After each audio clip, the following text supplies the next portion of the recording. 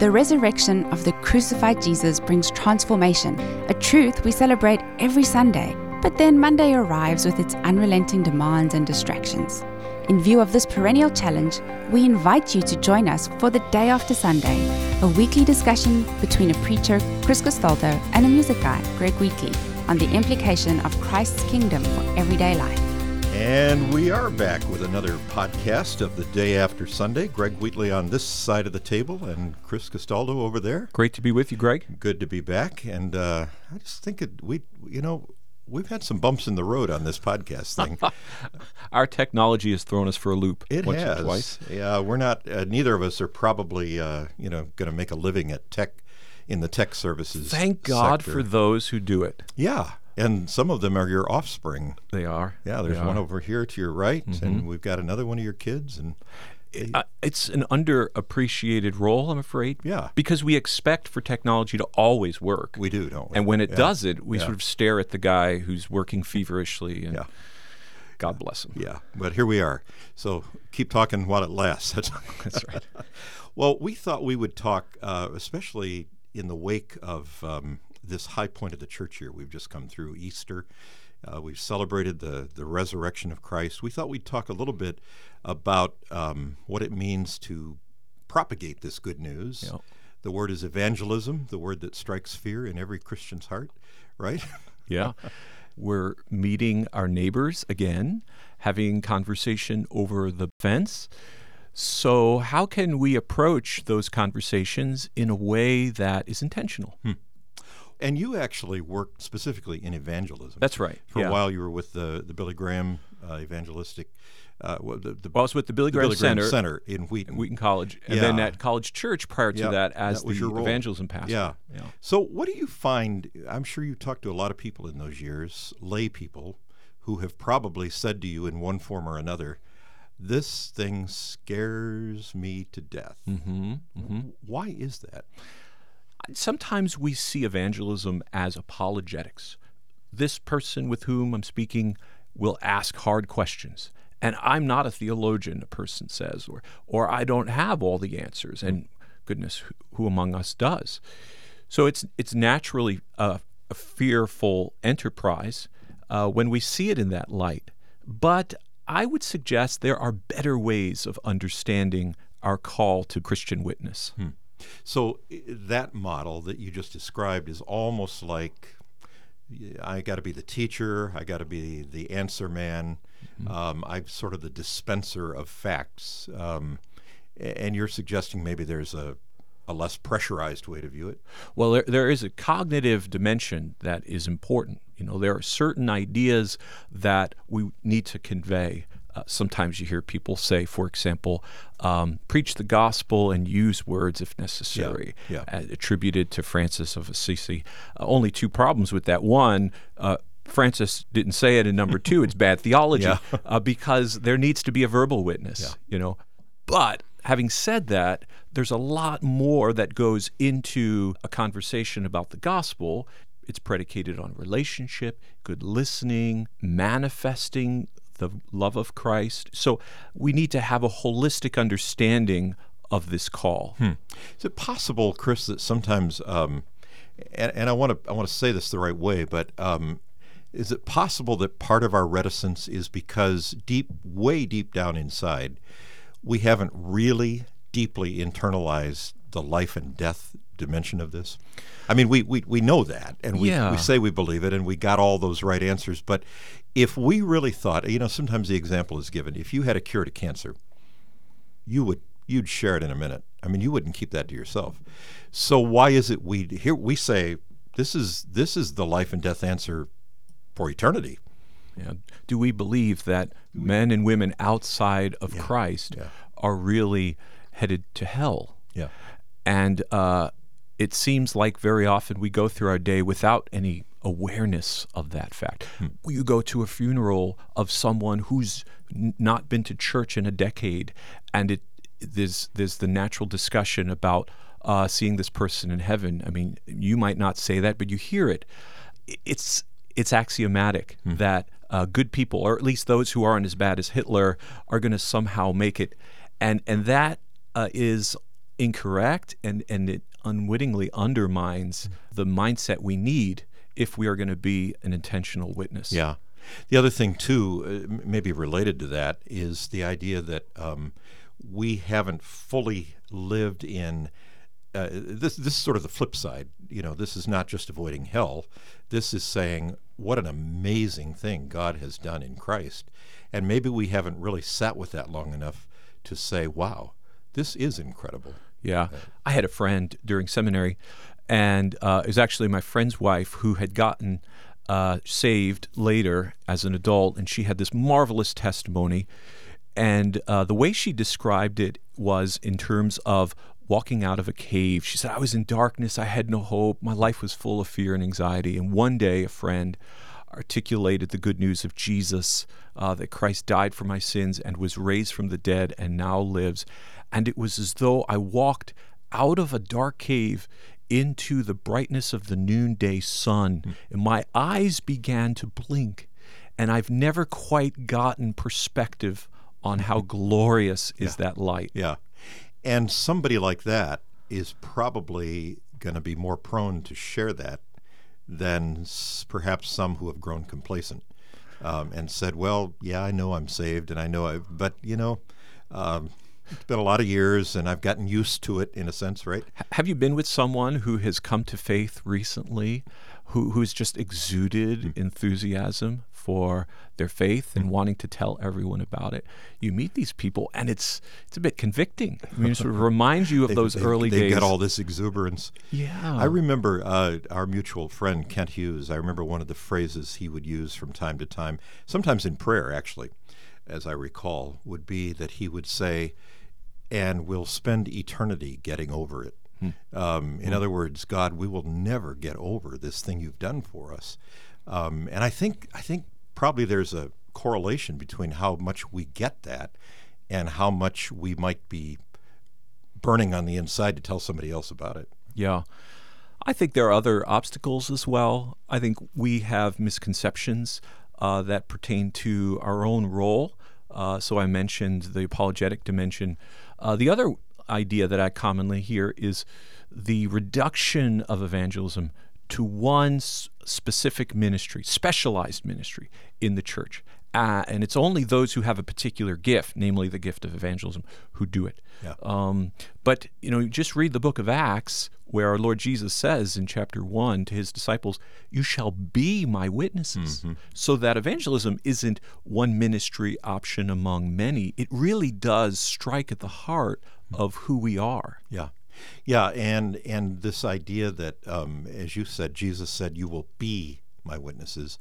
Not, he didn't lay out some program, and now go learn this and do this, and then when you got it, you'll be ready to go out. Mm-hmm. And they had seen these incredible events. Yeah. They were eyewitnesses, and he said, you're gonna tell about it, right? In all of his ministry, Jesus shined forth as the light of the world. Mm-hmm. We are children of light who are in Christ and have this very same privilege, empowered by the Spirit, to say and do things that direct people's attention heavenward to see the reality of the God who operates through his people. Can I suggest another barrier that might be there, and that is, you kind of had a different twist on this a minute ago, the idea that we tend to think that it's an event. So in other words, it's like making a sale.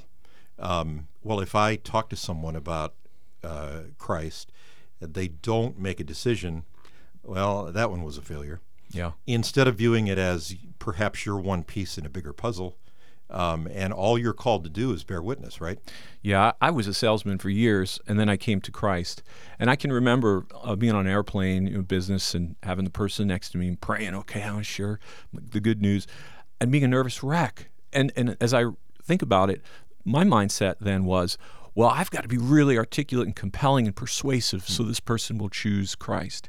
And if I don't do a good job at that, then this person may be worse off because now they've heard the gospel and they haven't decided, and they're, Dante's Inferno, that are lower ring of hell because of me, because I'm inarticulate. And all of that's predicated on the lie that salvation is ultimately a matter of someone's choice, when in fact it is divine sovereignty, sovereign grace that extends through the message and is the cause of faith. Some of this really is about our view of God's sovereignty, isn't it? And his role in our salvation as opposed to human volition, right? And where we put the weight. Yeah, I found it wonderfully liberating the day when I realized that salvation is not based on what I do fully and finally. There are things we're called to do. Believe on the Lord Jesus Christ, you'll be saved. But it is the sovereign God who's orchestrating life's events that is ultimately responsible. What about, I was thinking about this as you were saying some of those other things. You mentioned the quote that's attributed to Francis, which really isn't his, about preach the gospel and, if necessary, use words. What about, though? We do need words. It's a content-filled gospel, right? But what about the idea of the beauty of the gospel, beautifying the gospel, not only with our lives, but maybe in things we do, in causing people to be drawn to that gospel in preparation for hearing the actual verbal content? Yeah. When I talk about evangelism here at New Covenant Church, I often do so with the language of embodying and proclaiming, because we want to keep those two things together. We don't just want to talk at people, but we want to manifest the virtue of Christ in meaningful ways. And so that means service. That means being a good listener. It means extending courtesy and respect toward others. But there's another piece of it, and it's what I heard you just say, Greg, what Francis Schaeffer called pre-evangelism, that the person who knows little to nothing about the gospel is so far away from making a decision that we do well to help them understand. And one of the chief ways in which we do that is by showing them the love of Christ. Let me ask you, Chris, about something that, let's say we have a person who really is quite willing to share the gospel. That's not their issue. They're verbal. They like people. They're not shy. And maybe they're really kind of that salesman type person. So we got over that hurdle. Talk a little bit about the pitfalls of what it is we share, because I think it's possible to sort of get the gospel, but kind of get it wrong. Yeah. And I'm not saying that person isn't a believer, but they may be a little less than precise about what the gospel really is. Yeah, when we were together at College Church years ago, I was on staff there. One of my responsibilities was to arrange the monthly eye-opener testimony. It's a fantastic thing. Someone gets up on a Sunday morning and testifies to what God has done. Very often it's a conversion testimony. So my role as pastor of that was to sit down with the person in advance and help them to formulate their message. And it always started with, okay, so let's hear you, describe the gospel. Very interesting what people would say, what they wouldn't say. And it had to do often with, how my life has changed and what it means to me, and all of that's important. But there was no mention, here's the point, no mention of what Jesus has done. And my contention is, in order for it to be gospel witness, there must be an explicit statement about Jesus' substitutionary death upon the cross and his victorious resurrection. We also, I think, live in a time where some people call it therapeutic age, where a lot of what we're concerned with tends to be what something does for me. Now I have peace. I didn't have it before. My family relationships have taken a huge jump. And as you said, nothing wrong with that. And God does do those things. That's not the gospel, is it? Yeah, Paul the Apostle in Romans 1 talks about this message of the gospel being the power of God unto salvation. There's something that happens when we express that truth.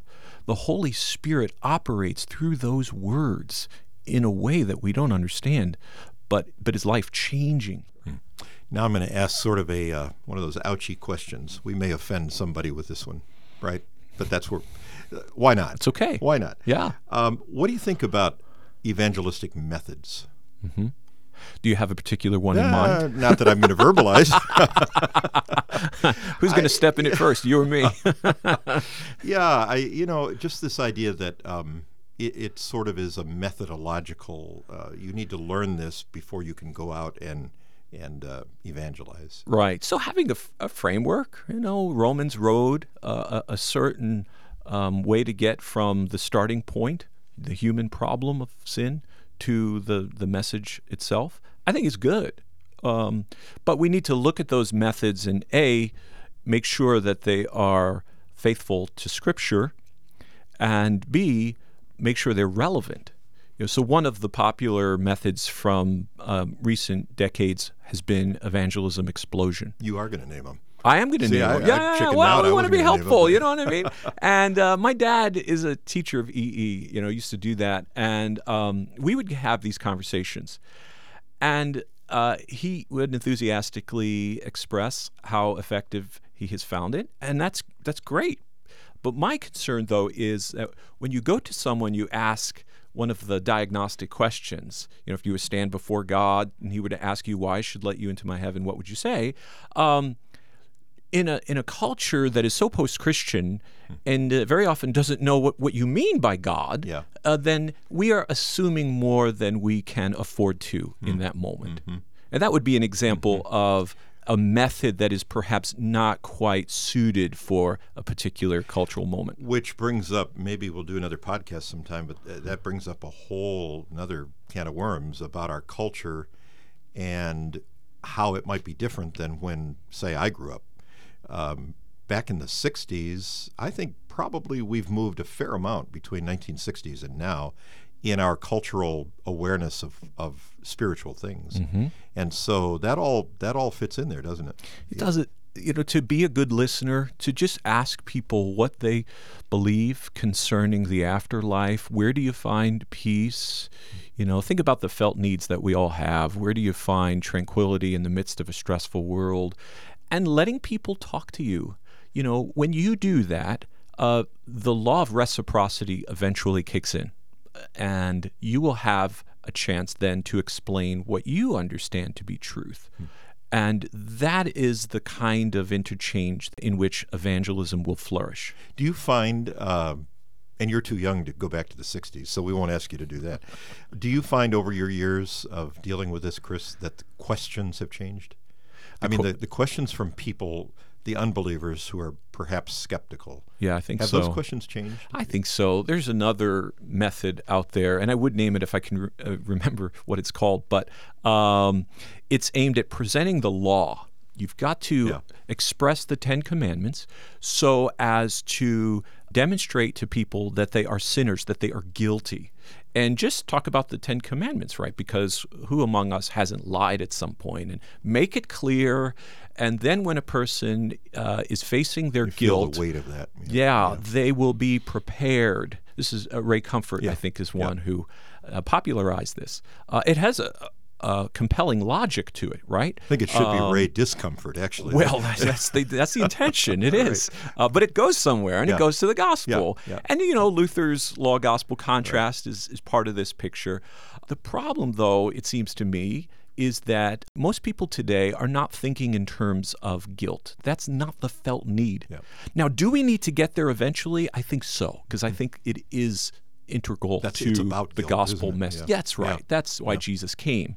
But where do you start the conversation? Mm-hmm. And I would suggest let's begin with a felt need, such as anxiety or fear or depression, and help a person recognize that they need help, they need God, and lead them in that direction. What you're saying, really, the good evangelist is going to be a student of culture. Yeah, as well as a student of the Scriptures, right?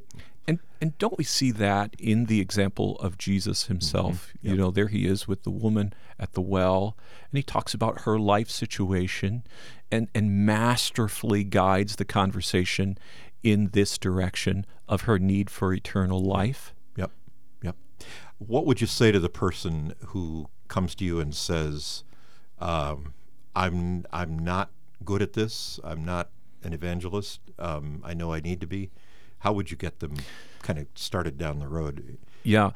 So you said something earlier I want to return to in this respect. I see evangelism as seed planting. You are saying things about God that help another person understand his love and his grace. So what would I say to the person who's intimidated? I would say, yeah, you may not be in a position right now to engage in a full-scale apologetic interchange, but surely there's something you could say that highlights the way God is working in your life. Mm-hmm. And there's no telling how the Lord would use that. The other thing I'll say, too, is invite that other person to tell you what they believe about God and salvation. And here's why. Very often, the unchurched person does not have the opportunity to articulate what exactly they believe. And what happens is they express it, and those words that they speak are words that they haven't spoken before, perhaps. They may surprise themselves. They might surprise themselves. And that night, when they put their head on their pillow, there's a good chance that the Spirit can bring those words back to mind. And there is no telling what God might do in that moment of recollection. That's a great observation, yeah. Because as with any part of life, when we articulate something, we understand quickly whether we've got it straight or, I mean, you kind of self-reveal when you start articulating. Let me ask you this, as we're running out of time here. It always seemed to me, I think, that evangelism was to be done, outside the church. So we meet in church as Christians to worship.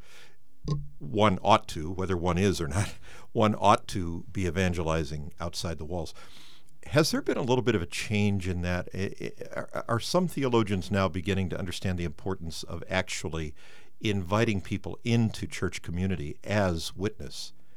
You know what I'm getting at? Yeah, right. So earlier we used the term pre-evangelism, and very often what you're describing is observed in connection with this realization that there are people out there who are not yet ready to respond to the message. So we would invite them into our community and let them see the life of Christ in our midst. Let Some them of the be among church us. planting models are kind of going with that, right? With that idea? Yeah, and again, in a culture that deeply values community and relationship, I think this is an appropriate way to connect. So we have people here. We have people at New Covenant who are not explicitly Christian, who are in process. Praise God. I love that they're among us, and we have genuine relationship. Not for a moment do I want to sound condescending or disrespectful. It's real relationship, and they are having opportunity to hear God's truth from week to week. Yeah. This has been a good discussion, huh? Yeah, thank you, Glad Greg. we got those tech problems fixed. We'll try to keep them fixed. We need to invite people. Speaking of New Covenant Church, we sure would love to have people come. So we would indeed. And we're here in the middle of Naperville, the corner of South Washington and 75th Street, tall, steepled building. Worship begins at 10:30 a.m. on Sunday morning. We would love to meet you. We would. So come and check it out. And who knows what the next podcast will hold? We'll find out. Yes, we will. All right. See you then. Thank you for joining us for the Day After Sunday. We'd love to have you worship with us at New Covenant Church this Sunday morning at 10:30 at the corner of South Washington and 75th Street in Naperville. And please join us next week for the Day After Sunday.